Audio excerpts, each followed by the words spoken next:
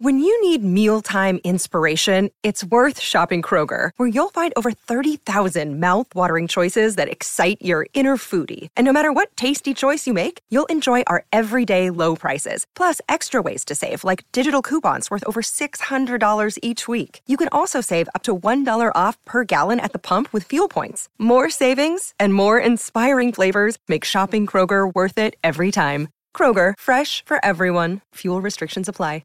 Forever Dog. This episode of The Need to Fail is brought to you by hypocrisy. Some folks are telling the government, hey, you can't tell me what to do. I want a haircut and I'm not going to wear a mask. This is my First Amendment right. And then telling other folks, hey, you better listen to the government. They got a curfew in place, okay? Obey the law. All right, fuck your First Amendment. Hypocrisy. More like hypocrazy.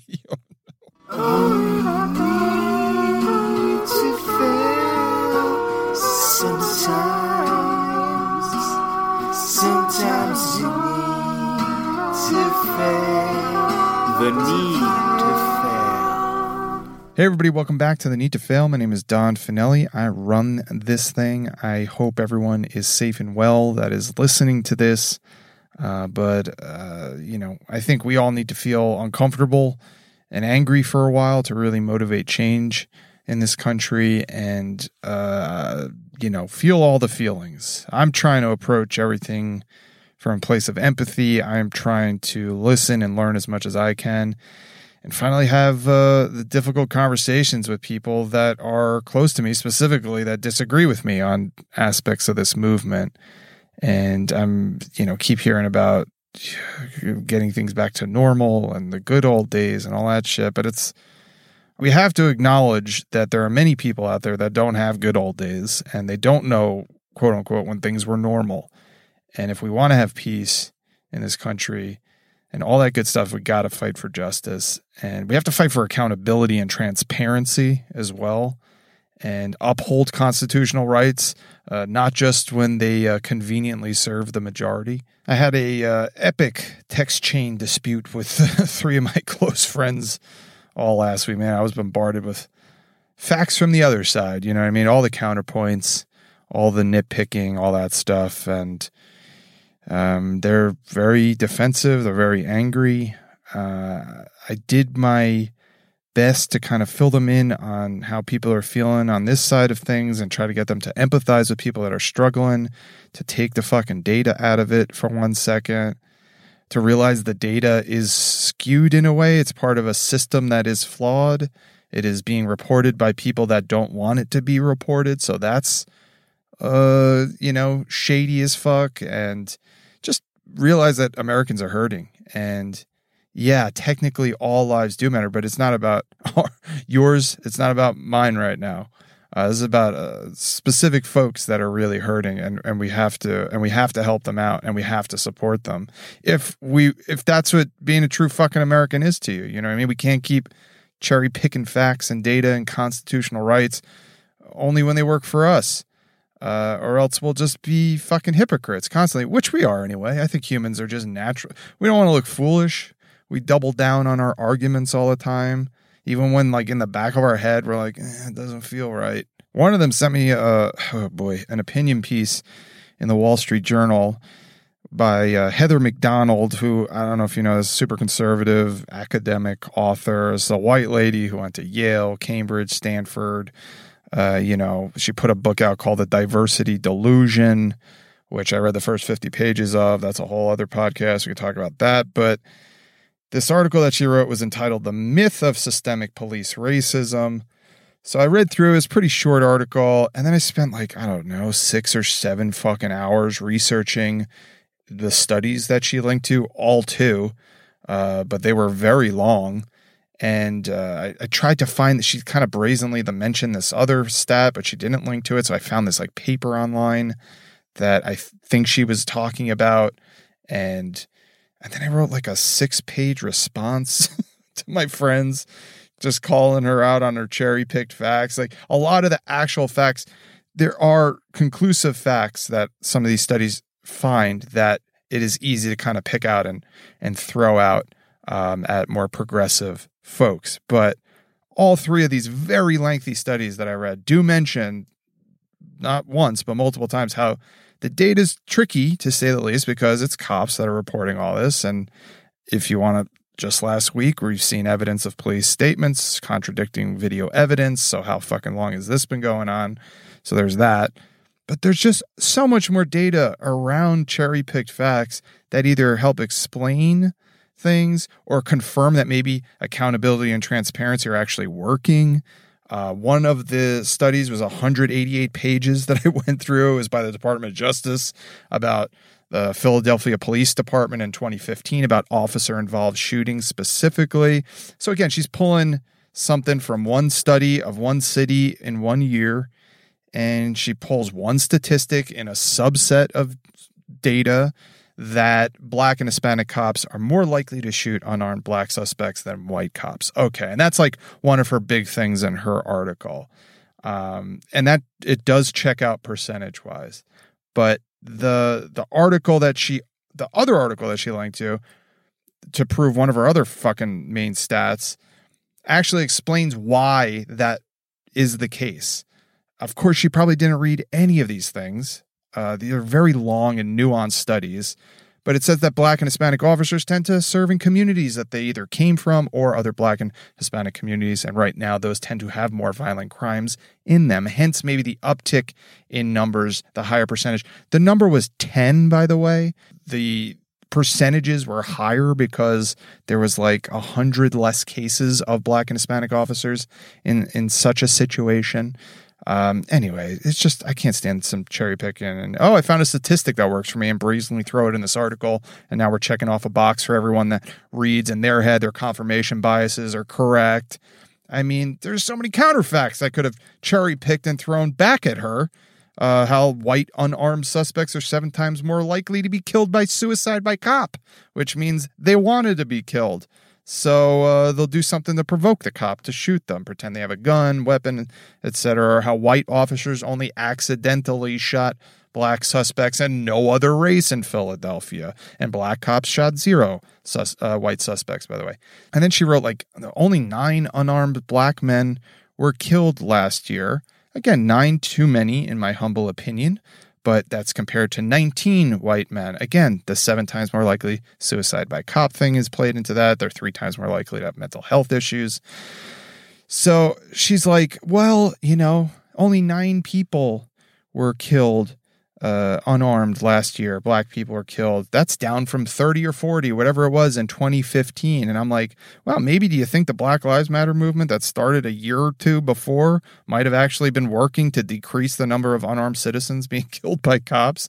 Like, Jesus Christ, come on. This is one article out of a sea of articles, and a sea of talking heads. And it's just riddled with just little cherry picking facts, little hypocrisies, not giving you the complete data. And people just find what they're fucking looking for, and then they give up, man. We're lazy as hell. I'm lazy as hell. I mean, nobody should have to do the amount of research that I did to get to the whole truth on something. That's what fucking reporters are for. But everything moves so fast. No one has time for the fucking nuanced data. It's just very easy to sit, removed from the situation, look at statistics, not check sources or understand the depth of the situation. And everything's not black and white, man. There's multiple layers behind all of these things. There are a lot of fears going on, and we have to really look those in the face and address those and change the system. We got to change the system to protect everybody. Citizens, law enforcement, we have to change the system. But that is just my privileged fucking opinion. I don't think the move is to tell someone how they should feel or what they should believe in. I don't think those work. They ultimately, people I think have to come to the conclusions themselves. So we have to have empathy to guide them there and address their fears. There are some great resources out there. Keep checking those out. Donate online. There's a ton of stuff that we can do to help keep supporting folks and keep educating ourselves and others, and keep looking at ourselves in the mirror, man. We're racist. We have privileges. We have confirmation biases. We're hypocrites. Let's just do some fucking work to fix ourselves. Like, we got to admit all this shit before we can fix ourselves, right? I was egotistical enough when I was younger to set out to change the fucking world. Motherfucker, I need to start with myself. All right, let's get to the show. Got one of my best buds on today, Michael Cruz Kayne. You've seen him do stand-up on Late Night with Seth Meyers. He's been on High Maintenance, The Chris Gethard Show. He was a creative consultant for Billy on the Street. His web series, Terrible Babysitters, was a part of South by Southwest comedy lineup. Host of the constantly sold-out monthly show, The Exhibition in New York. UCB stalwart, he's doing ASCAT, What I Did for Love, Baby Wants Candy. He started the diversity initiative at UCB that I was happy to be a part of. It was called the Ally Program. I've known Kane for over 10 years, man. He's one of the funniest, probably the smartest person I know. Laura and I were talking about, I was like, if we ever went on to Who Wants to Be a Millionaire, he'd be the person we'd bring with us. Aced his fucking SATs. He's like the highest level of tutor you can get. People fly him out to like Abu Dhabi to tutor Sheik's kids. Anyway, he's got a whole separate life there. But we met in a Gethard class. That was a game changer for us. He put together a group which would become an indie team called Dreadnought, which did, let's say, very experimental shows. This was a group that did a show in a sushi restaurant that was very controversial to people that weren't there. We did a show in a Best Buy and then went down Broadway with folks following us, watching us until we kind of continued the show at an already going on show at Under St. Mark's. Gethard used to coach that team for free in a fucking drippy basement of the Triple Crown. Then Kane and I were put on our first Harold team together, the Opera. We were later put on the Harold team, Still Mike, together. We were put together a 3-on-3 team called Sabonis. That our third member was a swing member, but it was first Anthony King, then Chris Gethard, then Connor Ratliff. We wound up winning the annual 3-on-3 tournament 3 times. We've done a lot of comedy together over the years. But Laura and I have also hung out with the Kane family over the years. We really look up to them as parents. They're fantastic parents. And if you did not know, Mike went through a horrible tragedy. He lost his son about 10 years ago, about a month after he was born. He recently tweeted about it, which kind of sparked a bunch of others coming out and talking about their grief. I awkwardly bring it up later in the convo. I quickly make it about me. There's some top-notch interviewing skills going on here. I can't believe I'm ending this podcast. This is Peabody Award-winning stuff here, folks. Whatever that fucking award is. Anyway, we talk about a bunch of stuff. It was so great to catch up with them. I say we get to it. Here he is, Michael Cruz Kayne.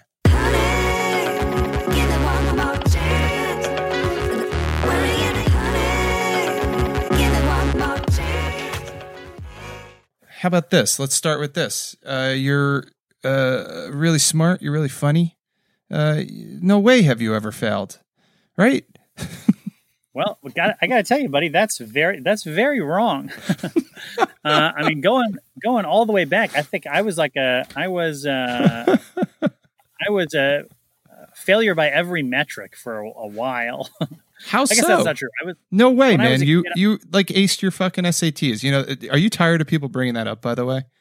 Yeah, I'm over it. When I was a kid, I was like a big time loser. I was like smart, so I would but I had no friends. Really? I had like basically no friends. I had kids. I had kids come into my birthday party because they were like, it's a birthday party. Like, of course we're gonna go. And we had like at that age, it's like, of course we're gonna go. And like you're playing a lot of chess. No chess yet, not at that point. My mom would set up like elaborate stuff to make my parties really awesome, and it would be like really cool. We had a haunted house once for one of my birthdays because my birthday is like in the end of September, so it was Halloween-ish. Yeah, and we like set up a haunted house in my garage that was so scary that I'm probably misremembering this, but one of the kids like was so terrified that he had to go home. Your mom knows how to throw a party. She goes all the way, bro. She's really not good. Kidding. Yeah. So, but the first time that I had like friends was from doing theater stuff. Like somehow or other became okay at singing. And then I was in a boys choir where for whatever reason, I was like the man. Like I arrived on the scene as like a little pup in the boys choir, and I was an alpha dog from jump. I was like bullying. You would get assigned to like an older chorister. Yeah.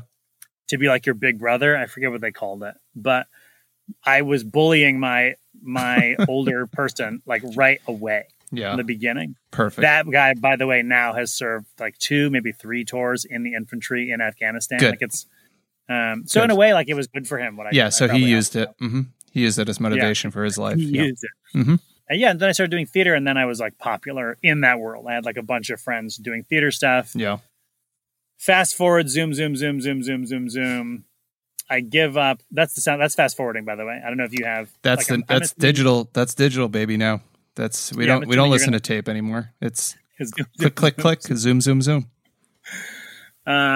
I stopped doing comedy for a while because I was doing like test prep, which I still do. Yeah. And you completely stopped comedy because you were teaching people how to take tests? No, that's what I'm saying is that's totally incorrect. I said that and it is totally wrong. What is true is that I was doing musicals. Talking about failing. I was in college at NYU. Yeah. I was like playing like lead roles in college. Mm-hmm. And sort of just had that unearned confidence that I was going to be a star. Like when I graduated college. You wanted to be on Broadway? You wanted to be in the movies kind of thing? I wanted to be on Broadway. I wanted to be like the lead in a Broadway musical. Brag. And so everyone they bring guest speakers into my department and to speak to the students, and they would always be like, it's brutal. Look to your right, look to your left, look at yourself. None of you are going to make it. It was like that kind of vibe. Yeah. And right after I graduated college, I booked this show called Hoopz, Hoopz. PZ, in case you didn't have that. There's a Z at the end. It was about the history of the Harlem Globetrotters that Disney was producing, that Kenny Leon, I don't know if you know who that is, he's a great director, was directing, and Savion Glover was choreographing it, which maybe people don't know who that is now, but then it was like, whoa, this is like, this guy's hot. Mm-hmm. So I was like, screw all those people who thought it wasn't going to work out for me. I'm going to be famous. Like probably within a week, I'm going to stop talking to all the people that used to be my friends. Like that's right. You'll be the next Michael Jackson. That's exactly right. In every way. In every exact way. And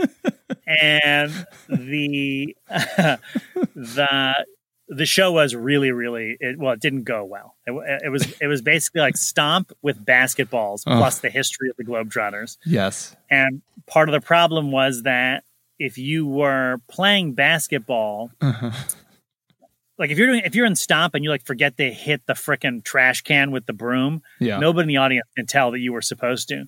But in this thing, if you mess up a dribble of the basketball, it like goes rolling off your foot all the way across the stage. And everybody's like, well, this character sucks at basketball. So we did a showing of this thing for, I think Michael Eisner was the guy running Disney at the time. Crazy. He came to see a showcase of this. Jesus. Or a workshop or whatever. And it was canceled like very shortly thereafter. As it should have been. Amazingly talented people in it. Yeah. Like a lot of really cool music, all this stuff, but it was not good. It got canceled. Like very shortly thereafter, I broke my leg and lost my voice. And, like just trying to be a musical theater actor, man, it is, there are people that I know from college who are doing it and like making a living at it, but it is hard. Yeah, because is it because of the auditioning and the kind of like conditioning as well that you have to like maintain? Well, yes, for totally all of that. And then also it's not just you, but it's like I would at the time I would work is strong, but I would act as a reader for auditions a lot for what was then called Bernard Telsey casting. Yeah, hell yeah. I would be sitting in auditions for leads in musicals. Yeah. So if you're there all day watching people audition to be the leads in musicals, right. Dude, these people are good. Yeah. They are all so good. The worst person you saw was like, that guy's good.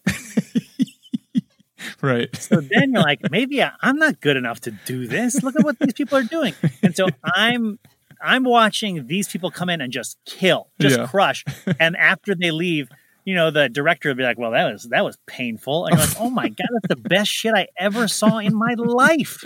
It's the best thing I ever saw I'm like sobbing. So I'm like, I can't do this. And meanwhile, I'm trying to get to play like, Joseph in Joseph and the Amazing Technicolor Dreamboat in like Ronkonkoma or something. Right. And I'm just like, I don't want to. Why am I killing myself to do this? Then I lose my voice and I break my leg. How'd you break your leg? And so I broke my leg playing basketball. There you go. Hoops. Every major injury I've sustained in my life, and there have been like, a good amount. 6, all from playing basketball. Every single one. Like tore a ligament in my ankle, whatever. Yeah. Keep playing, baby. Yeah. Well, the thing is that I hurt myself again. Yeah. Don, like 3 weeks, like a month ago, I took a bar class on Zoom with a bunch of suburban moms, and I tore a ligament in my ankle again. All right. So not basketball related. Yeah, but I will go back to playing basketball. It's bad. Yeah, it's bad. Anyway, so I was doing all that, and then I had to stop everything because I hurt myself. Yeah, yeah, and so I tried to get a side job doing something else, and I started writing test materials for a test prep company, and then I started tutoring test prep, and I did that straight for years. Like, it just became a thing that I was weirdly really good at. Mm-hmm. I think because like a lot of people who tutor are super smart, but maybe not as like, I'm like a little bit of an entertainer. Part of my, like the way that I validate myself as a human being is by making other people laugh. So I think maybe other tutors are more secure in themselves as people. So they feel less of a need to be a clown. But because of that, you are popular with the kiddos. Yeah, the kiddos, the young folks, I think generally like me. Yeah. So I did that for a long time. And then I saw my wife, at the time my girlfriend, had a friend who did like a 101 or a 201 show at UCB. Mm-hmm. And I went to go see the show.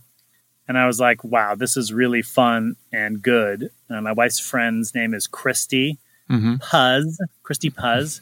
And she was so funny. She's not doing it anymore, but I saw, like, really watching her, I was like, this is joyful and great. I would like to do it. Yeah. And then I started taking class at UCB, probably right around the same time you did. Yeah. What year was that? 2007, 8? I don't know. That's when I started around there. Yeah. But I know we came up at about the same time. And it was like a hobby for me. Like, what I was telling myself was that this is like a side thing that I do while I'm tutoring, which is where I like make money. I'm not like I'm doing this on the side. Right. But it was sort of inevitable that it became not a side thing. Right. I like really loved it. Time of my life, met a lot of great people.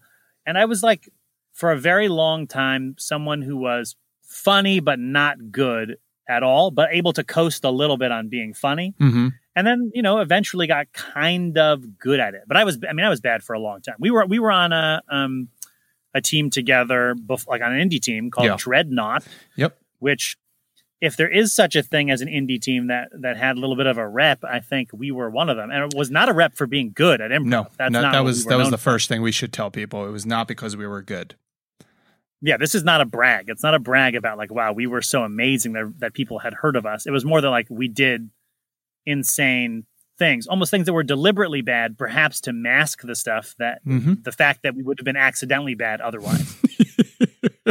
Well, we came all out of that. That was a cool Gethard class. It was his first class teaching again after like a year or so hiatus. And it was a lot of people I hadn't played with or had seen before. I knew Dom a little bit. There was a couple other people that I knew a little bit in that class, but I had never met or seen you before. Catherine, Jesse, Noah. I hadn't seen any of these folks before. And I think, wasn't Nate Russell in that class too? I'm pretty sure Nate Russell was in that. I hadn't seen Nate before that. We all got put on our first Harold team together, but I hadn't seen like anybody. And I was like, everybody was so funny. And I was like, I don't think I was confident or cocky at that point at all. I think I was just like, I'm not good at this, but I'm like very determined at this. And then in that class, that was a game changer for me to kind of get some more confidence and to really like find, because I think you were the person that put Dreadnought together. I'm pretty sure. I'm pretty sure I was. I think the class stopped, and then I started emailing whoever was in the class. I mean, some people to be like, not just people who are funny, but also people who are like, I think these people would like to do the same kind of shit that I want to do. Right. Because there were a lot of funny people in the class who ended up I didn't email, but it was like, these are people in the class who I feel like we would vibe. And we did. Like, we loved each other. Yeah. That was a very close-knit group. Oh yeah. I thought. Yes. Yeah. And Gethard was, amazing. Yeah. Like unreal as a teacher. And he made you believe in yourself, even if that wasn't deserved. He could trick you into being like, yeah, you actually are. And he's like that as an improviser too, where it's like, yeah. You'll do improv with Chris and you'll leave being like, holy shit, I am so funny. Pretty good at this. Yeah. That had nothing to do. It was him. He made you funny. Were you saying you were coasting on being funny and then eventually you got good at it? What's your timeline for that? Are you talking about classes or are you talking about like even when you got onto teams? Even when I got into teams. So I was on Baby Wants Candy before I was on Herald Night, which was, again, for people, hopefully very few people who listen to your podcast know anything about like musical theater improv history. But Baby Wants Candy was like, it still exists and it's a great team and like tons of really great, funny people have been on that team. And I was on that team, I think, because I was also a very confident singer, particularly relative to other improvisers. Yeah. So I was super confident in that way. I could be really funny in song. I had Eliza Skinner as a teacher who, if you don't know who that is like an amazing, now she's a great stand-up. She's a great writer. But at the time, and probably if she tried to today, she was like the empress of musical improv also. Absolutely. So I'd had her as a teacher. And she instilled a lot of confidence in me. So I was on Baby Wants Candy, which, in like the hierarchy of improv things felt pretty high, and Harold felt like felt lower than that. Yeah. Also, you were like Baby Wants Candy would tour. So it was like this big, it wasn't necessarily like UCB Torco, but it was like its own entity that was like, I remember auditioning for it being like, I'm not going to get this, but like some of my friends were, so I thought it'd be funny. And I was really bad, but it was like I was so stupid. I think it was in like 401 or something like that. It's probably the same auditions that you got on, I'm guessing. Maybe, I don't know. Dude, fact check this, please. Please. Please, failheads. What do you call people who would listen to this? Hey, my needies? Yeah, my failures. Love it. It was a coveted position. It was a kind of longish running like thing. Yeah, it's been going on forever, and they have they tour, and we had like a show in the city that we would do every week, right? And it was at different theaters from time full to time. Band, full band, an amazing, like crazy band, guys like playing with Bruce Springsteen and stuff, also playing our improv shows. Yeah, and like the cast when I was there was like Eliza was in the cast, Thomas Middleditch, a lot of like really amazing, very funny people. And I was still not good. I was kind of funny. I was a great singer. Still am amazing. Like kind of blow your mind. Like people cry when they hear me sing. In the comedy world, I'm a great singer. When I was trying to be a musical theater person, it's like, I'm okay here. Yeah. But I did that. And then it took me a couple times, I think, to get onto Herald Night. And so you auditioned, you didn't get on like the first time.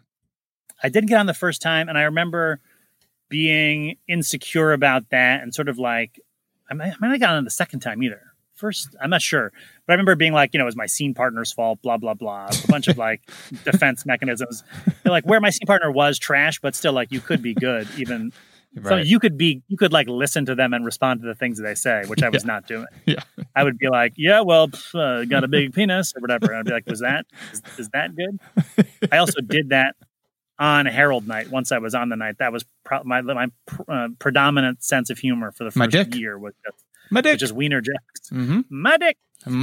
Yeah, that was often a little call in the opera.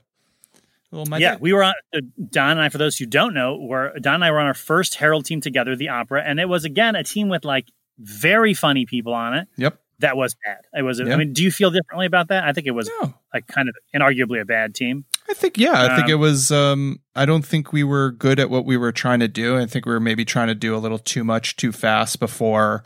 Like great. I always tell people like we were a great team off the court. We got along. Everyone was super nice, super funny. Everyone was a little weird. It was nice. It was like a good group of folks. And I think we were told, Gethard might have fucked us up a little bit just because we were told like, oh, this is the team. Everyone kind of killed their auditions. So they put all these people together. Whether that's true or not, I don't know. But I remember that first practice, Gethard was like, you got a lot to live up to here. Like, Sort of like Gethard has that gift So for me, I'm like mythologizing stuff. Yeah. Right. For me, I was like, this is fucking great. But you don't realize like, oh, other people don't respond to shit like that as well. Nor should they. You know what I mean? So, I think for me, it really wouldn't have mattered. Like anybody could have said anything. I was still like bad then. I think I was the same. I think me and you both were. I remember that first practice.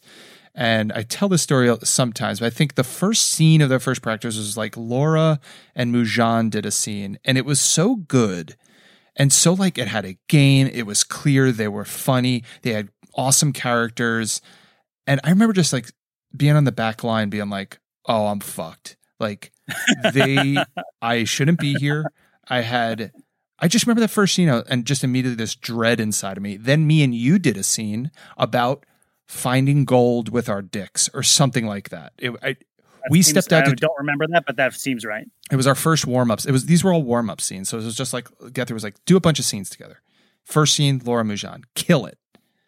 Me and you, maybe the next or two after.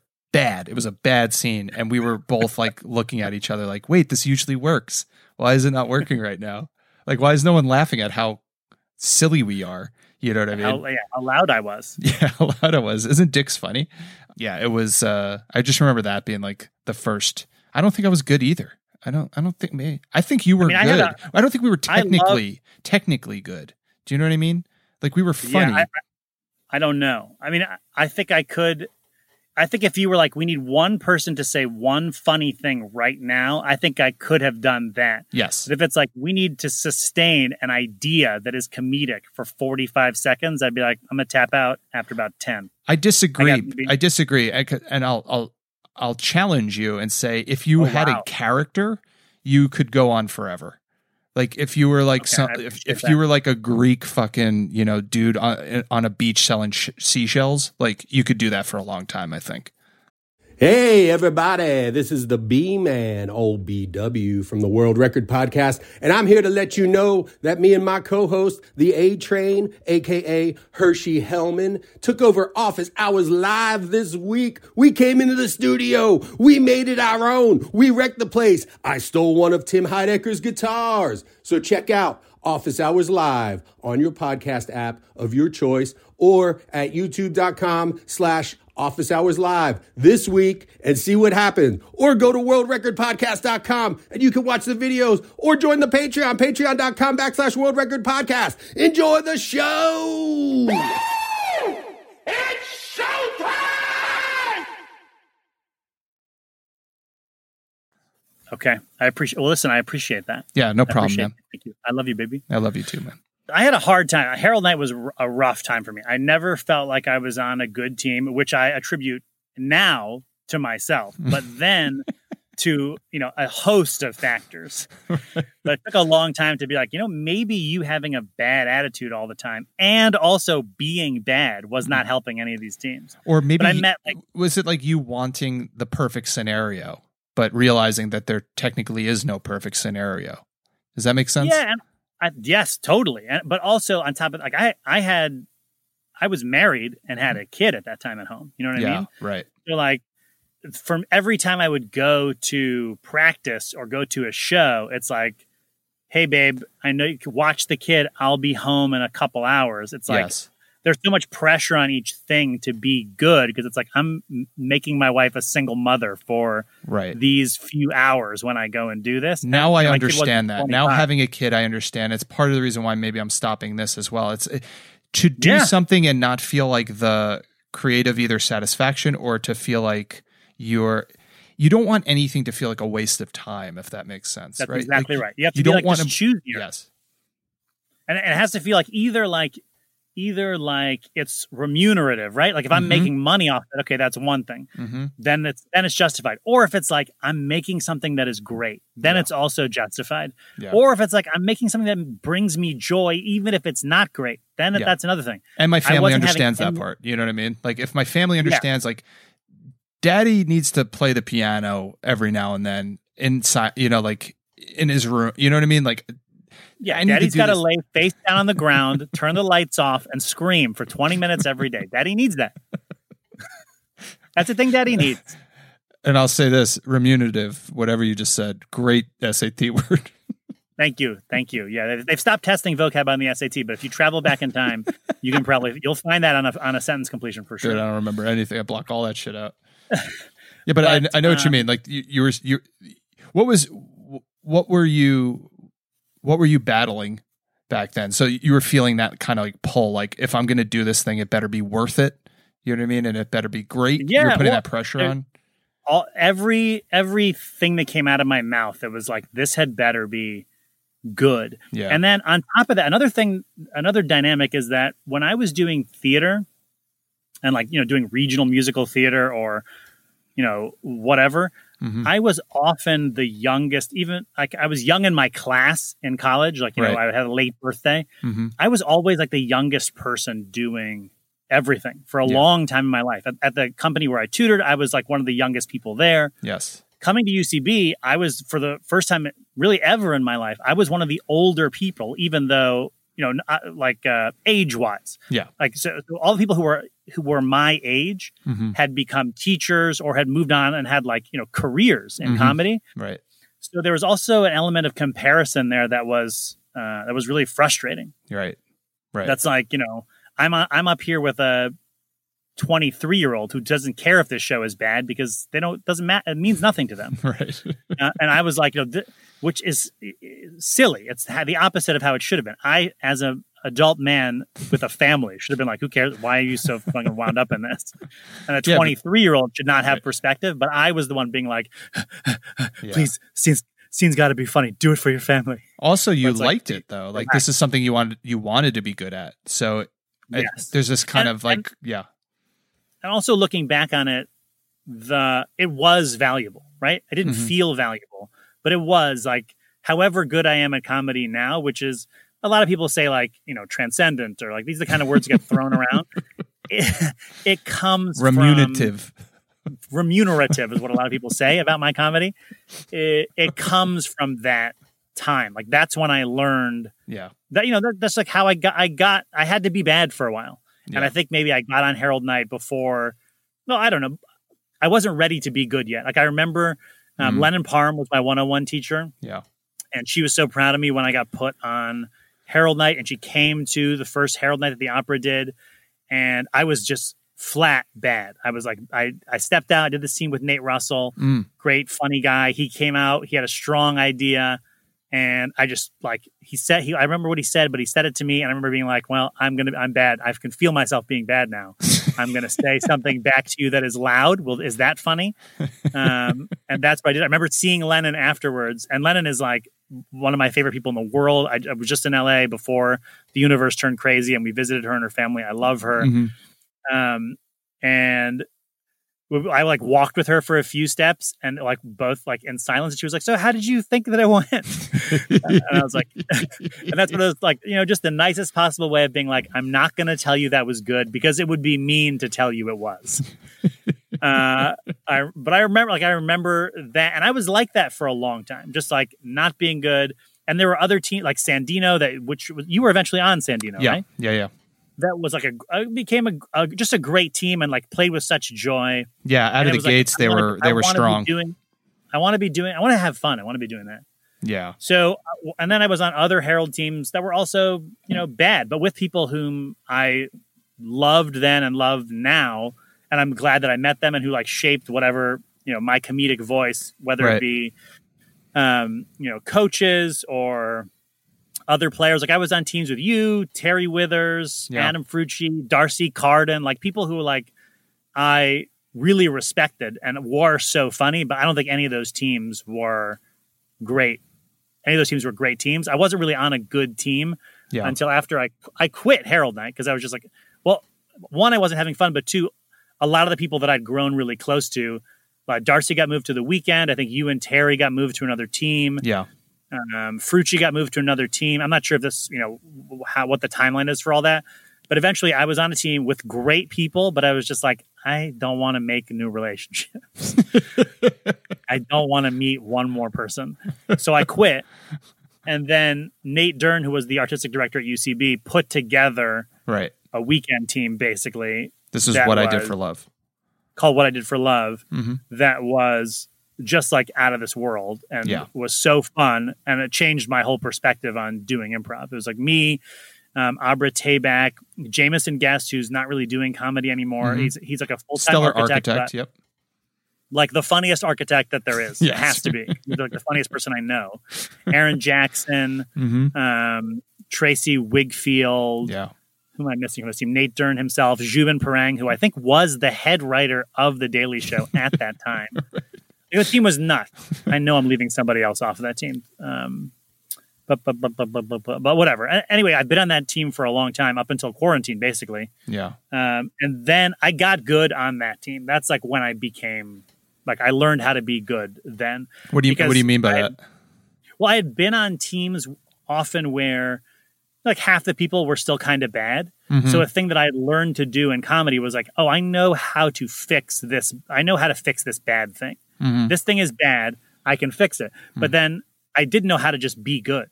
I knew how to like make sense of your problem, but I would then do my scene and it would also have a problem in it. Right. But once I started doing scenes with people who were all good, and it was like, oh, that skill that I learned is now useless. Right. Now it's like, oh, I have to be good. I like to tread water with these people. I have to be good. And I was also doing improv with Gethard more than with you. We were on a team with Connor Ratliff, with like people who I respected and loved, who I thought were great. And like, you know, it elevated my game comedically. Right. And so it was a big switch to, you know, like What I Did for Love, you know, this is such an improv centric. Is every episode of this, do you only interview improvisers? Will people have to look up like the Improv Resource Center to know any of the references on this? Maybe. I don't know. What I Did for Love won Cage Match its first year.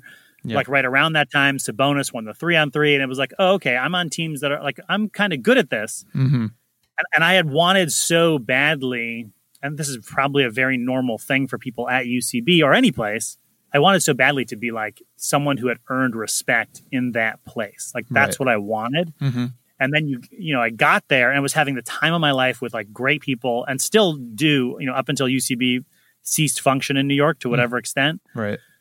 Tons of fun with my friends, but then you're like, oh, okay, well, I'm actually, what I have done now is become like, you know, I'm on the football team at this high school, but at some point you got to graduate. You know what I mean? I'd focused so much on being on the best improv team, on like doing ASCAT, on winning the 3-on-3. Yeah. And then to finally get all that stuff and then be like, wait, this is like, I walk a block from here and I tell somebody I'm going to UCB and they're like, what's that? And I'm like, oh, right. I've been spending all my time like getting good at Animal Crossing. I haven't done anything. I think I had a very similar path with that, and the very similar goals. Like I had goals of like, I want to win the 3-on-3 tournament, and I want to win Cage Match, and I want to, you know, put together my team and have them.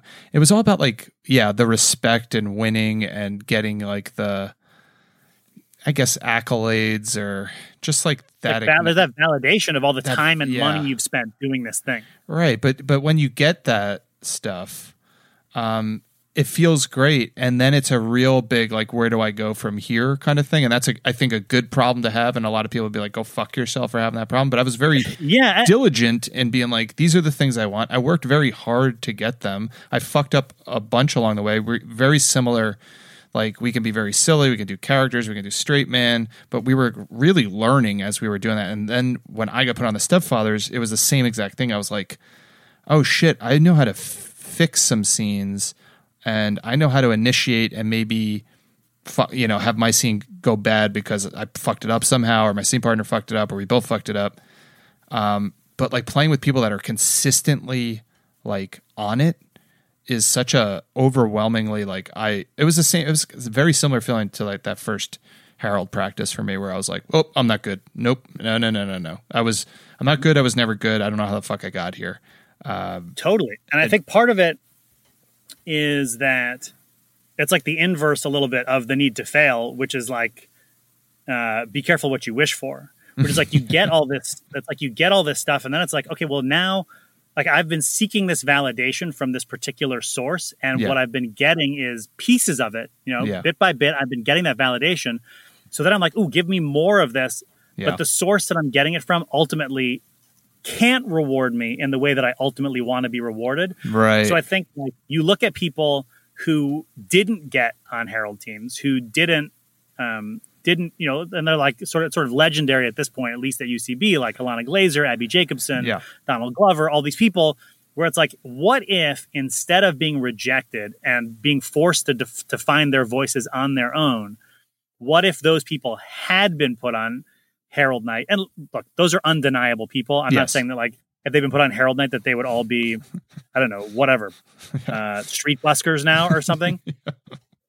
But there is something to someone being like, the thing that you want the most, I'm not giving it to you. Yeah. That a certain kind of person can take that and go, okay, then I'm going to go get it someplace else. I don't know that I'm that kind of person. If I had not ever gotten on Herald Night, I would probably be, I probably would have like gone to law school by now. Like, I don't think I would have adapted to try to continue following a trajectory in comedy. So you, like when you were going through it all, it wasn't like, I want to be on Saturday Night Live.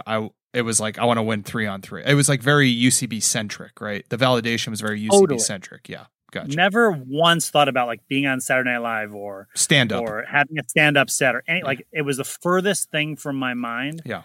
I don't remember you ever talking about it. When we were, it was always confusing to me because your characters were so great. I thought there was this like being your peer and performing with you so much.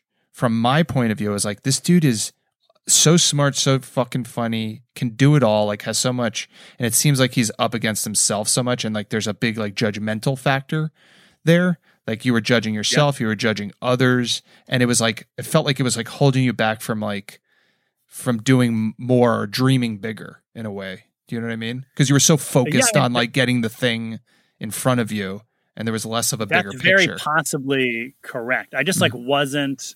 I just didn't think about that stuff. Like to me, it was like I was looking at people in the community. I'm looking at like Lennon, Chris Gethard, Anthony King, whoever. All these people who were age-wise my contemporaries, or maybe even younger than me. Yeah. But at the theater, who had been like the vanguard before me. They were like just one generation ahead of me, and I was like, I want those people to think that I'm funny. And that's like, that wasn't the only thing that kept me going at it, but that was like the thing. I liked doing comedy, but like the thing I was chasing at the end was the validation from these people to be like, you are like us. Yeah. But once you get the validation, once you get that, then it's like, great, that's over. Like people like you get it and you're like, oh wow. Exactly. Well, and then also like from a lot of those people, and some of it is probably just abject kindness, but it's like, no, bro, I thought you were funny. You've been funny. Yeah. And so you weren't even putting, that's the other thing. Like I felt like you weren't, I remember you like auditioning for, what was it? Godspell or something like that during some of this, but it felt like you weren't necessarily putting yourself out there professionally as much. I didn't really know how to do that. So I would get auditions for musicals every once in a while because like people in that world still knew me. So if there was ever like UCB, Eliza Skinner used to run a show at UCB called The Beatdown, which is like a freestyle rap show. Yep. And for whatever reason, I was good at that, so I won it all the time. You sure did. So people that I knew from musical land also would keep up with me on Facebook and knew that I was good at that, at the rapping stuff. So then I would get called. I got called in for Hamilton or whatever, or like the guy who directed Godspell, who's a friend of mine. It's like the guy who directed Godspell wanted to have improvisation be like a major part of Godspell. So that's why he was like, okay, well, I know Michael's been doing this. So even though he's kind of out of the world, maybe he'd come back and take a look at it. So I auditioned for Godspell. I auditioned for Hamilton. Every like once a year, I would have a musical theater audition, but it wasn't from me knowing how to get those things because I really didn't. It was from somebody in the world knowing me. You know what I mean? I do. And I had no representation at that time. I was just like free floating, not even really trying to get that. Again, still like chasing the validation of people I respected at UCB. It makes sense to me because especially when you have a family that takes up so much time and energy, and you have that, and you also have a job that's taking up a lot of your time as well. And So it's like you don't have a lot of room for the like and I want to be on Saturday Night Live. You know, like it makes sense to me that your kind of goals at UCB was like, I want to get so good that people notice me. You know, and that I think that's a great goal. It's just when you're so attached to the validation part, it can be empty when you get it. It's like it doesn't mean as much as you think it's going to mean, or it does mean the world, but then it's like you're staring. It's like you just ran a marathon and it's like someone's like, no, you're running an ultra marathon. You got like 5 more marathons to run. And you're like, no. Totally. I just did the marathon though. And they're like, I know, drink water, take a shit, keep running. And you're like, what? No, I don't want to do that. Yeah. But I think that's really right. It's like that sensation of getting to the finish line, but for me, it's like you arrive at the finish line and they're like, oh, this wasn't the finish line. You already did this metaphor. What am I doing? That rings true to me. Like I believe that. Yeah. And so then, and now I'm just telling like a story. I don't know what is this podcast about? Failing? I'm smoking a pipe, man, and listening. Keep going. This is great. I'm just rocking in my rocking chair listening to you, baby.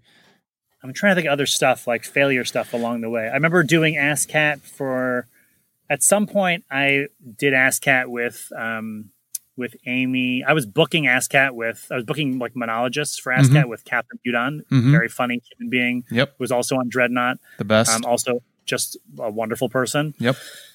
And we had booked Gloria Steinem to be the monologist. Holy shit. I think this was the same ASCAT. And I was just like backstage. And I think because I was backstage and Amy knew that I did improv, she just assumed I was part of the cast of the show and just put me in the show. And it was either that one or a previous one, but I did ASCAT with Amy like 2 or 3 times. And every time, first of all, I think it was an accident.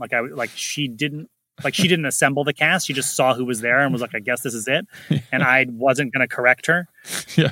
So other failure times, I remember feeling like I was on Herald Night again for the first time doing ASCAT with Amy. Cause I was like, please let her think that I'm good. And so as a result, I was horrible. Yeah. And I remember like her stepping out into a scene with me. And I could have completely made this up, but feeling like a total deer in headlights and having the energy from her that's like, bro, I'm going to handle this. Like, I'm going to make you as good as you want to be. And if not, I'll do the whole scene on my own, whatever you need.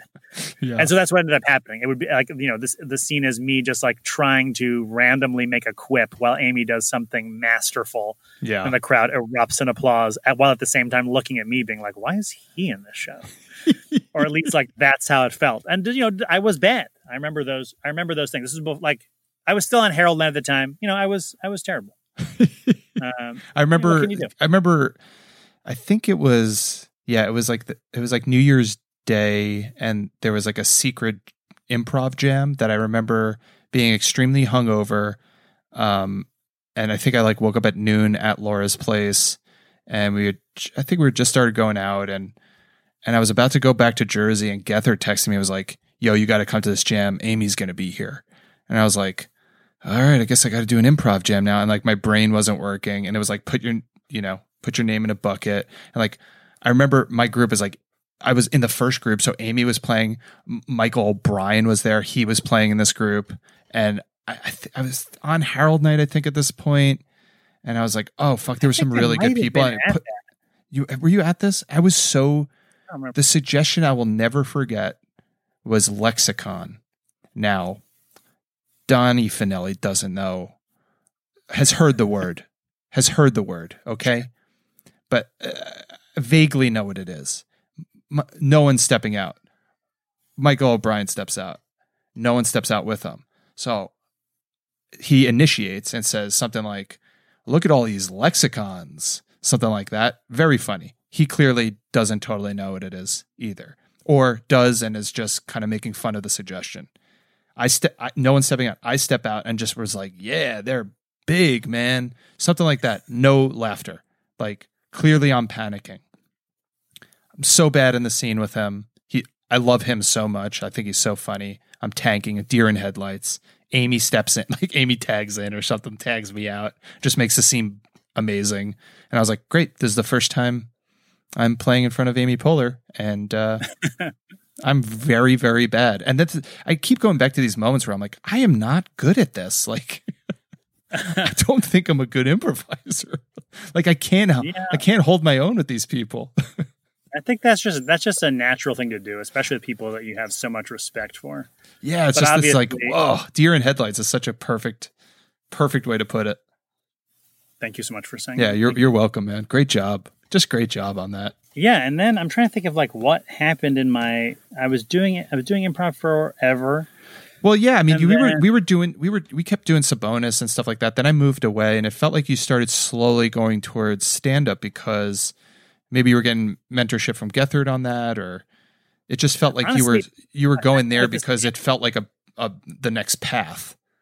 The real story of what happened there is that I was doing improv with What I Did for Love, and after the show, I do know this story. Sorry, yes, friend or somebody. This is not exactly right, but I think like a college friend was at the show, or if she wasn't at the show anyway. She approached me and was like, "Hey, listen, would you ever want to do stand up in New Jersey for like the Contemporary Women's Club of Hohokus, New Jersey, or something like that?" Yeah, and I was like, "Oh, No, I don't do stand-up. If you give me the details, I'll find out. I'll get somebody to do it. Yeah. I know a bunch of stand-ups." And she was like, "Okay, well, the deal is it's like 10, maybe 15 minutes, and it's $1,500. And I was like, "You mean, wait, did you say stand-up like stand-up comedy?" Because, yeah, I do that.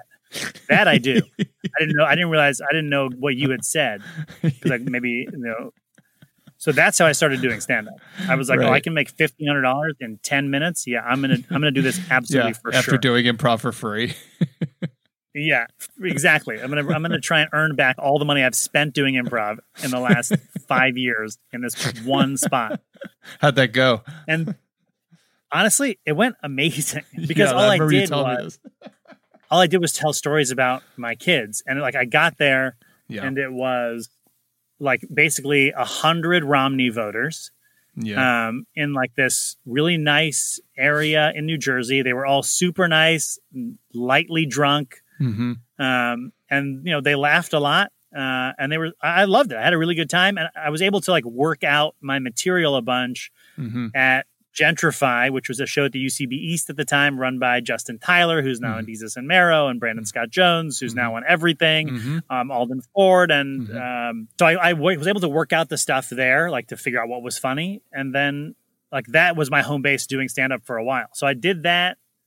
So you did write that down. Yeah. That wasn't like off the cuff, like you just went in there. It was not. By the time I did it, I think I did it twice before I did it for money. But it was like, anybody who has kids, if you're a semi-compelling storyteller, you are ready to be a stand-up comedian.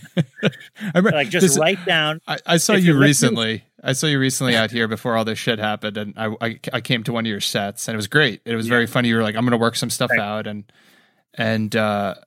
it was. I remember you after being like, "You should do this, man." I'm like, "No," and you saying something very similar, like, "If you have kids and you can storytell, like you probably can be somewhat of a stand-up. Like at least you can get up there and if you're listening to this right now and you have children and you're like, could I be a stand-up? Just look at your kid, write down everything that idiot does all day. That's a set. Whatever that is that your kid did today, even if your kid's 40, whatever they did today, that is a stand-up set. Yeah. How are you balancing being a parent through all of this? Was there times where you're like, I truly can't do this anymore because it does feel like a waste of time? I mean, yeah, I guess you quit Harold Night, but like, how the fuck are you doing all of that? I mean, it's hard. And working, right? So you're still doing the tutoring and stuff. Yeah, I mean, I do that lightly now. Like I'm doing it very much less than I did when I first started working. When I first started doing improv, I was tutoring a lot. Like I was tutoring, every day, multiple students per day, and now I'm tutoring like, a kid here and there. And the question was, balancing with being a parent.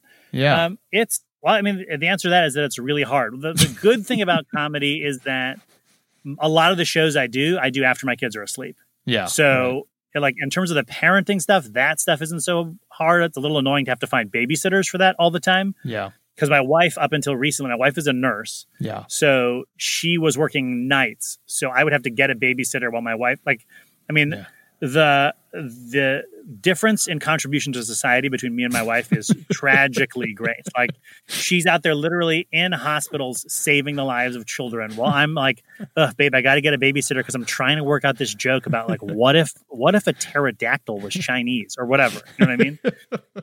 So I would have to find babysitters, and I'm skipping over a lot, but like the best part of all of that ever was that I was on Seth Meyers, brag, in January of I wanted to chat about this year. It feels like 100 years ago. Yeah. But I was able to bring my kids to that, and they've all heard me say many times, like, I can't be here to put you to bed tonight because I'm going to go do a show. So to take them to Seth Meyers and be like, I'm going to do a show. Do you guys want to come? Yeah. Is really like the ultimate gaslighting of your children, so that they'll think that when you say you're going to do a show, you're like, oh yeah, this is where I go. Every night. I'm at Seth Meyers doing a show. Yeah. Every night, just me and Seth kind of cracking jokes. Yeah. When in fact I'm usually at like a bar that's been foreclosed with two people who've passed out while I'm working out my pterodactyl material. I guess it's also like how old the kids are too, because like right now I can't imagine doing anything at night because my eyes burn by the end of the day. So it's like, I feel like when your kids start getting older, it's a little bit easier to find some sort of maybe energy. I don't know though. Like, you have to find energy at the end of the day to then be creative or work out your craft. And I think that's difficult, but see, like, honestly, for me, it's really rarely like that. It's more like I am a certain way with my kids and my family, but like the extrovert part of me I need to be out there doing it like a little bit here and there. You know what I mean? Yeah, I see. So it's not like I have a reserve of energy where it's like, oh, my energy's depleted, I can't go do that. It's more like that thing where kids are like, I'm full, but I can still eat dessert. Yeah. It's like that kind of thing where it's like, no, this is the other stomach. It's not that one. It's the performing one. I guess we all have that. Yeah, there's that second wind in us. Maybe I'm just weak, Mike. Maybe I'm just weak. You might just be frail. How was he working up to it though? Like working up to Seth Meyers. Was that, what was that experience like for you? So like, part of it, first of all, like doing stand-up on a regular basis was when you have kids, and a wife. A lot of that is like having a partner who can help you frame that for your kids. Cause like, right. You and Laura like understand each other basically in terms of like what your careers are. Right. My wife was an actress when we met, but now she has like a job that is like real. You know what I mean? Yeah. So it would be very easy for me to go do comedy and have her sit at dinner with my kids and be like, yeah, well, your dad sucks. That's why he's not here. But I think instead I'm lucky to have someone who's like, he's doing something that matters to him and, that brings joy into the world or whatever complete and total bullshit she sells to them. But like, so my kids don't view it as having like as abandonment, but rather as like something that I do for me and for us. Yeah. So it's cool to work on material that is about my family. Like going to Seth, the jokes that I did on Seth are about my kids. It's like me making fun of my kids a lot. And that's the thing we do in the house all the time. Like someone, whatever. I've been there. Like we say I hate you in our house, like it's like affectionate. It's like a thing you say when you love somebody, or like I'm going to kill you or whatever. It's like we're like a house where the term we roast each other a lot of roasting, a lot of razzing. Those are words that get used in the house. So for me to work on that material and then do it on Seth, like they know that even though I'm roasting them on Seth, like the language that we speak in our house is one that's like when you're doing this, it means like this is a sign of love. Yeah. Yeah. I hope so anyway. Otherwise, or a therapist will uncover the exact opposite of this in a few years. Yeah. Were you shitting your pants a little bit? Like, how'd you prepare for the actual moment? Yeah. Oh, I was terrified, but I got there.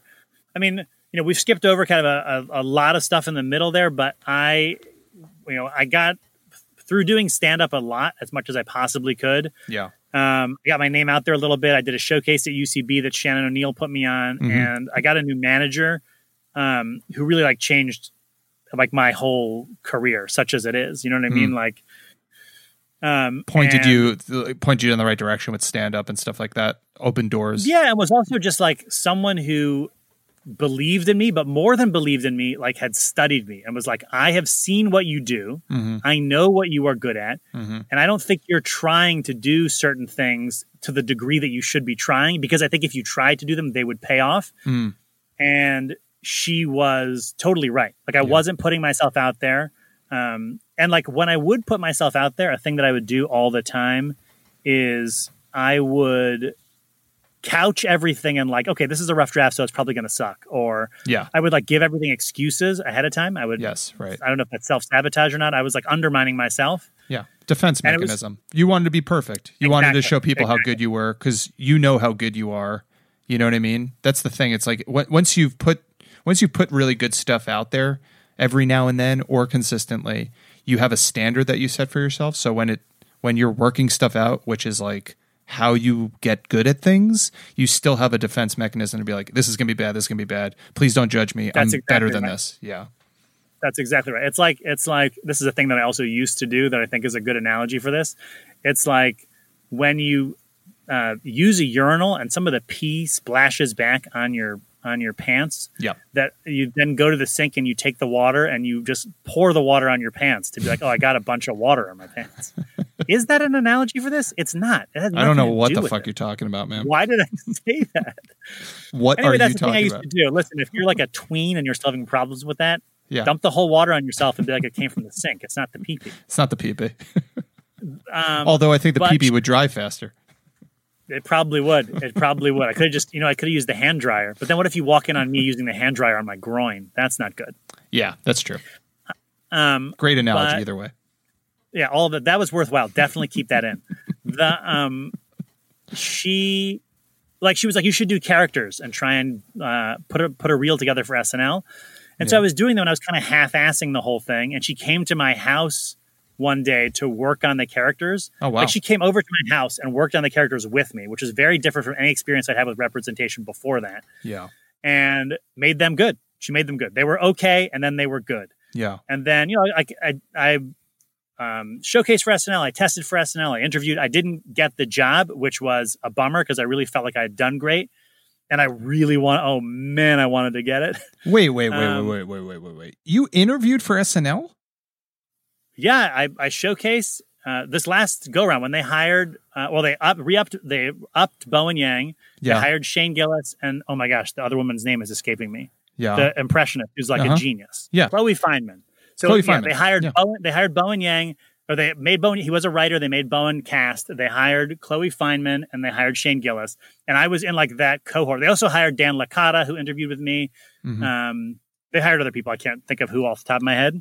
And you were interviewing for to be an actor, not a writer. Yeah, to be in the cast. Wow. And like that whole experience was crazy. Like I really. Mike. Let's talk about it. I had no fucking idea that you did this. Yeah, dude. I mean, Tova's my manager. She's amazing. If you're listening to this, please don't drop me. It's like her guidance that got me. I mean, I didn't get it, but that got me that far. And it just like every step of it, I had been told by people who'd been through the process before that it was like going to be like a real mind fuck or whatever. Yeah. Every part of it was great. Like I can't speak for anybody else's experience, but like, right. The showcase, they were like, listen, nobody's going to clap. The room is super dead. Mm-hmm. And like, I mean, the room was the livest room I'd ever been in. The woman who showcased before me brought too many props. I think she had maybe just like wasn't an experienced live performer. It took her literally 5 minutes to set the stage. Instead of sitting in silence, the crowd like just started a spontaneous sing along during her setup. Hell and then they quieted down and she did her set. Jesus. Like it was so supportive. My wife and my sister, like I was terrified. Walk out, I see my wife and my sister sitting there, and I'm like, we're going to be okay. Like, that's like, makes me feel good. And then just like, I can say this now, I feel like with all humility, because I did not get it. Yeah. I just crushed. Like, it just went great. Yeah. And then I got the call that I was going to test, and the test was a similar thing. Everybody's like, I talked to friends of mine who had tested before, who were, like telling me what the setup was going to be. Some people were like, it's really very difficult psychologically. Yeah. And again, it was awesome. Like I did the thing. I'm in Kate McKinnon's dressing room, getting ready to go out. I go out and I had that movie moment that had never happened to me before, really, that I can think of, where all of a sudden everything is dark. All you can hear is your own heartbeat. Yeah. And you're like, will I eat shit right now? Yeah. I turn around, I do the thing. And again, I feel comfortable saying this because I didn't book. It went great. Like it went well. Like they were clapping and laughing and stuff. Like it went really well. Yeah. And I didn't think I was going to get it. I interviewed. So then I interview, like, I don't know, a week later or something. I go and interview with Lauren Michaels. I did not interview with Lauren. I think that was like the sign that I wasn't gonna get it. Mm-hmm. I interview with, but pretty much everybody else, some of whom are friends of ours, some of who are people I didn't know. Right. But so maybe they were thinking of you bringing you on as like maybe a writer. That's what I'm thinking. Yeah. Yeah. I don't know. Yeah. But every person I met, I was like, well, this is freaking delightful. Like everybody is so nice. And it really had busted this mythology I had in my mind about what the process could be like. Sure. I loved everyone I met. I was like, oh man, I really hope this person is my lifelong friend. And that's like, I know it's like a corny way of thinking of it, but I really like, I liked everybody so much. Mm-hmm. And then I pretty much knew that I didn't get it, but I wasn't sure. Mm-hmm. Even though I'd gone through all that. Yeah. And I was at a basketball tournament, basketball here we go. thing. Hurting like yourself. A month later, mm-hmm. or maybe not a month later, less time than that. Yeah. And I think one of Shane Gillis's people, like either a close friend of his or a manager or some rep of some kind was there. And they had known that I had also tested. Uh-huh. And so we struck up a conversation and he was like, yeah, man, well, better luck next time or whatever. And I was like, oh yeah, well, we'll see how it goes. He's like, no, Shane got it. And I was like, oh, okay. All right. So then people know, everybody already knows. And I did not get it. So like, mm-hmm. I didn't get hired. They hired Shane, who was someone that I'd never met him. I mean, I maybe saw him in the hallway at SNL. Yeah. They hired Shane and I was like, this guy, I knew that he was very funny. So that made sense to me. I had seen Chloe's Instagram of her doing mm-hmm. impressions. And she's like, I mean, I don't know if you've seen how much you watch SNL, but she's like a freak. I mean, it's like, she's too good at the stuff. Yeah. And then Bowen is a legend in the making. Like Bowen is a beyond person. He's like he's more than funny. He's not just funny. I remember he did that character who was, I want to say like a Chinese minister of finance or something in the bit, maybe his first SNL, maybe his first episode on air. Yeah. But he does a thing where he talks about like, how the way someone else acted was such a performance. And I'm like, just the idea of personality as performance, like that's Bowen Yang teaching a class to America about what it is to be alive. Yeah. It's beyond like, there are people who are funny and people who are, and people who are smart. And it's very uncommon that people bring their intelligence to their comedy, or at least very uncommon that kind of comedy gets to be seen like nationwide. Everything Bowen does, you're like, oh, I learned about the world in this. It wasn't just funny. I'll throw it out there. You were a super smart dude, and it felt like sometimes you would shy away from that from your comedy. You know what I mean? Oh yeah, I think still. So to get back to the Seth thing, I have good an connection, bro. Thank you. I have an inclination to downplay. It's like to be self-deprecating to the point of being like a little bit unrealistic. And I'm trying not to do that as much. Mm-hmm. Like even with the stuff that I did on Seth, which I'm proud of, but it feels already like a skin that I've shed a little bit of like, I talk about being Asian, I talk about being Jewish, but in both ways, I'm kind of like shitting on being both of them. I don't think I would do that. Like, I think like sort of I was doing stand-up for so long being like, no one's ever going to see this, so who gives a shit what I say? Which I think is where I empathize with people who have said some shit, like, on a podcast or whatever, where it's like, I would never have said that kind of stuff, but I understand being like, no one's going to hear this, so it doesn't matter. And then suddenly being on Seth, it's like, oh, I'm talking shit about being Filipino to like millions of people. Maybe I could have come with jokes that are like Filipinos are dope instead. You know what I mean? It wouldn't have taken that much work to do that. But because I was like shitting on myself so much, I was like, well, what are other things about me? I'm Filipino. How can I make that bad? Right. I'm Jewish. How can I make that bad? Right. And like pretending to be dumb. And you see someone like Bowen. This is a podcast about Bowen, right? He listens to every episode. Yes. Mm-hmm. This is the need to be Bowen. And you're like, oh, I don't have to do that. I don't have to sell this stuff short. Right. I can be like that. And it's crazy. I'm like 50 years older than Bowen, but like it's crazy how many of the people that I admire as comedians, for whatever their skills are much younger than I am. Like when people are like, you know, what kind of career do you want to have? I will invariably name someone who is 20 years old. Right. Yeah. Well, there's this confidence. There's this kind of knowing yourself. You know what I mean? Which is really attractive. I think it's just like knowing who you are, and being confident about that, and kind of seeing the world through your own lens and being confident about that. And I don't know, like, that's their persona too, right? And that's their talent. I don't know what's going on inside. I'm sure there's demons and all that good stuff, but you know, there's something there's something about being younger though, that when we were both younger, like we took big swings, you know what I mean? Like things mattered a little bit less, like opportunities, dreams were, I was just taking huge swings, being like, well, I don't fucking know. You know what I mean? Your responsibilities are less. You have a lot more time to kind of like think about yourself, be a little bit more selfish and all that stuff. So there's something beautiful about that age, I think. I agree. But you know what? Something beautiful about this age too, baby. I think so, man. You know what I mean? Something about this age too. I mean, like I look at where I am now, you know, and it's like, it's moving along, and I've got like, you know, an hour that I'm working on, and a pilot that I'm writing, blah, blah, blah. And, you know, all those things they could amount to nothing. Yeah. But I have just come into a place, it took me longer than it takes a lot of people whom I admire. I've just come into a place where it's like, I feel like good about where I got. Like I think I have my family, my marriage, my career. Like, I mean, you know, don't get me wrong. I scream at my kids every single day. Every day I disappoint / berate my children. It happens every day. You know what I mean? Like my wife and I argue. All that stuff happens. But I mean, from a helicopter perspective, looking down on it, I think I have it kind of where it's going the way I want it to go. Yeah. And that's attributed to, you know, a lot of things, mostly to my wife and like my relationship with her. And then, but also like to my kids who are like kind of, I mean, amazing. I don't know how I kind of like quarantine. I have a lot of friends who are like, my kids it's a nightmare. The schooling is impossible.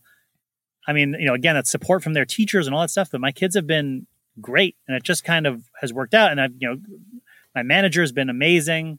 My family, just in general, I'm very lucky. I'm privileged to have so many like different kinds of support, because I need that. Otherwise, I'll default back into like just being funny for a few people and never taking any risk or like trying anything.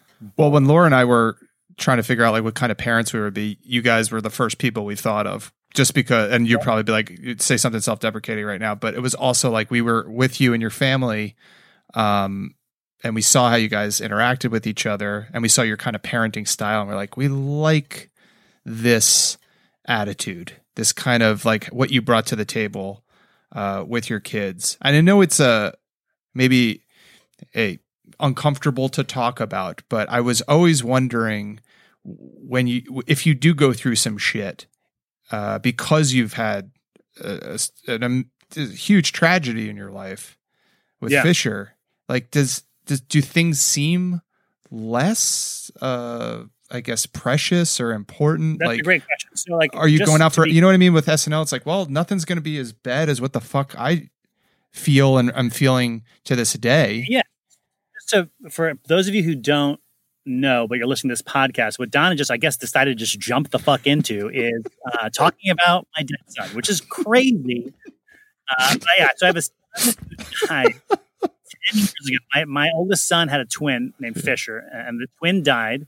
And that whole thing, it's really weird, man. Like, it's a thing where you, if I were looking at somebody else's life and that happened to them, which is how it felt for a long time, like I was watching a movie of myself that was happening in real time. Yeah.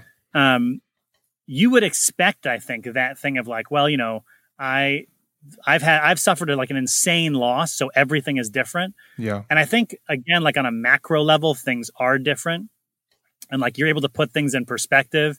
And I think I see people maybe with, for whatever reason, more kindness than other people might. Like I see whoever that person is on Twitter that's getting destroyed for doing something frickin' terrible today. Yeah. I think I see that person in a different perspective because I know what it's like to have, like, I just imagine those people, and maybe I'm giving them too much credit, but it's like their worst day. And if you saw me on my worst day during that time, it was not, those weren't good days. Right. But when you ask about like, do things feel different? Like, honestly, I think I'm just as petty and full of bullshit as I was. And there is a time when you're like after he died, where you're like, every single thing I do from here going forward will be a monument to my son. Right. And then, you know what? I spent all day playing Super Smash Brothers. Like, I don't think wherever he is now, I think he like looked at his dad and was like, "Fuck yeah, Dad! You figured out how to do the final Smash with little Bowser or whatever." You know, so like there is a pressure that no one else put on me that I put on myself to make every moment, like to make it like completely and totally full. Yeah. But I fail to do that a lot. I think like if I were it's giving impossible myself to do that. Yes, that's right. I think if I were giving myself advice, it would be like, hey, like do that. When you're like feeling bored, you don't have to be bored. Like fill your life with something you can. Yeah. But I fail to do that. I mean, so much. I'm no better at being like, let me just scroll through Netflix for 45 minutes before being like, I'm just going to go to bed than I was before this happened. You know, what got you to the point of saying, because I'm going back on that time, and correct me if I'm wrong, there was this kind of famous, I guess, dreadnought set in a sushi restaurant, but you weren't there that day. And I think it's the day that Fisher passed away. I think. Oh, you know, I don't know if it was that day, but it was definitely near then. We're like, I thought, I remember it was at least the moment where we knew shit was going down and you had updated us on his condition. And I remember, my memory is horrible, but so let me continue with this story then. I remember doing that show. I remember Mudon not being too happy just because she was just like, that was too fucking crazy. And for whatever reason, a couple of us were like, that was bad. And maybe Jesse was super pumped, something like that. We all went to like McManus after, or Jesse and Noah and I did. And then I remember driving home. I remember being like, man, that was a bad show. Like that was too crazy. And then getting an email from you on the ride home. So I was looking at my phone while I was at probably a red light, let's say. And I remember just starting to cry. I mean, I just started to really bawl. I want to make this about me. This is what I'm trying to do. I want people to feel bad about how I had a bad improv show. And then I got a horrible email from you. No, but that is my memory of being like, oh God, we missed Mike tonight, but Mike is going through something so much bigger than what the fuck we just did. And well, yeah, I'm saying all this to be like, I don't know if I think we reached out to you and we're trying to be supportive to you. No, you guys were great. Everybody, every single I don't know if we were enough though. That's where I'm sorry if we weren't enough. What if I was like, that's why I did this podcast, to scream at you? No, everybody was exactly as much as they knew how to be. And like, everybody was great. Everybody really was like, there's not a single person who did something during that time where I was like, well, I'm never going to forgive that. Everybody was like everybody was really nice, but it was like in that time, like, you know, the day that he died, there's definitely like, you know, an earthquake that happens then where it's like, okay, well now everything is just this. There's no improv. There is no, like, you know, there's no comedy world. It's just me and my wife and our family. Right. And, you know, gradually like you like add other pieces back in. You're like, okay, well now I feel like I can see this person. I can see this person. I can talk to these people, and the world gets just like you collect all the people back up again. Right. But your tweet said that you want to talk about it all the time now, and you didn't realize that. Is it something that you were just like, was it people coming to you with you didn't want to deal with making other people feel good about it in a sense? I feel like that's a lot with grief, is like you sometimes feeling like you need to comfort the other person or make them feel comfortable. I mean, I think that's totally true. I think that happens a lot where like something bad happens to you and like everybody else is crying and you're like, okay, well, let me handle all these people. Yeah, right. That first. But it's more that like, I just didn't know how to talk about that. I didn't know. Yeah. I was like so worried about it, which I think is what other people would say about talking about it with me too. They would be like, I don't want to say the wrong thing. I don't want to make him think about it. I don't want to. That's what I was thinking. I'm sure that he wants to talk about it. Yeah, absolutely. I think for me, and it's been 10 years, right? So I don't know that I would, if you have a friend or something really tragic happened to you yesterday, I don't know that I would approach them the same way. But with 10 years distance, I like talking about it. Like it makes me feel good. I don't only want to talk about it, but it's like a thing where it's like a thing that I am way more open about now, and it makes me feel good to be open. Yeah. What was the switch? What happened? I don't know. When it happened, everybody that I knew pretty much knew about it. Yeah. Right. So like, there's that. I guess it's like also meeting new people now. It's weird to know people who don't know that about me. It's weird to have people be like, oh, you have kids. How many kids do you have? And be like, well, I have 2 kids, which is what I've been saying forever, but I really have 3 kids, but one of them's dead. It's like, it's weird to be like, it's weird to not have that other part be known. Yeah, that's right. So I think part of it is that it's like acquiring new friends or like meeting new people of any kind. There's this element of me that wants to be like, and there's also Fisher. Like, don't like, he's not in the pictures, but there's another kid that he's there. Yeah. Right. I appreciate you talking about that stuff. And, I'm happy we got to connect during this fucked up time, and I'm happy you got to do the fucking podcast, man. I love you, brother. I miss you. I know, man. I miss you too, dude. Please give my best to the fam. Okay, but you don't love me? Is that what I'm getting? Just to be clear. I don't like you. I like your family better than you. I'm trying to be as, clear as possible. And I guess I'm not. Yes, I don't like you. Got it. Yeah. But thank you for doing this. Of course, brother.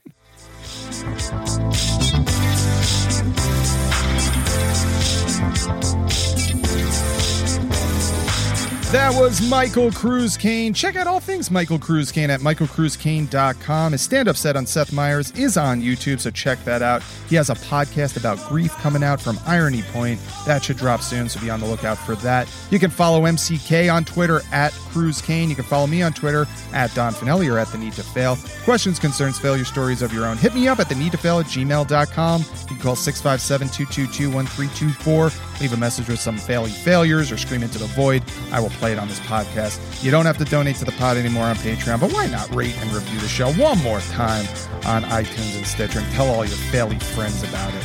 That's it for me here. We got all new failures coming at you next week. Thanks so much for listening. My name's Don Finelli. Mahalo your dreams.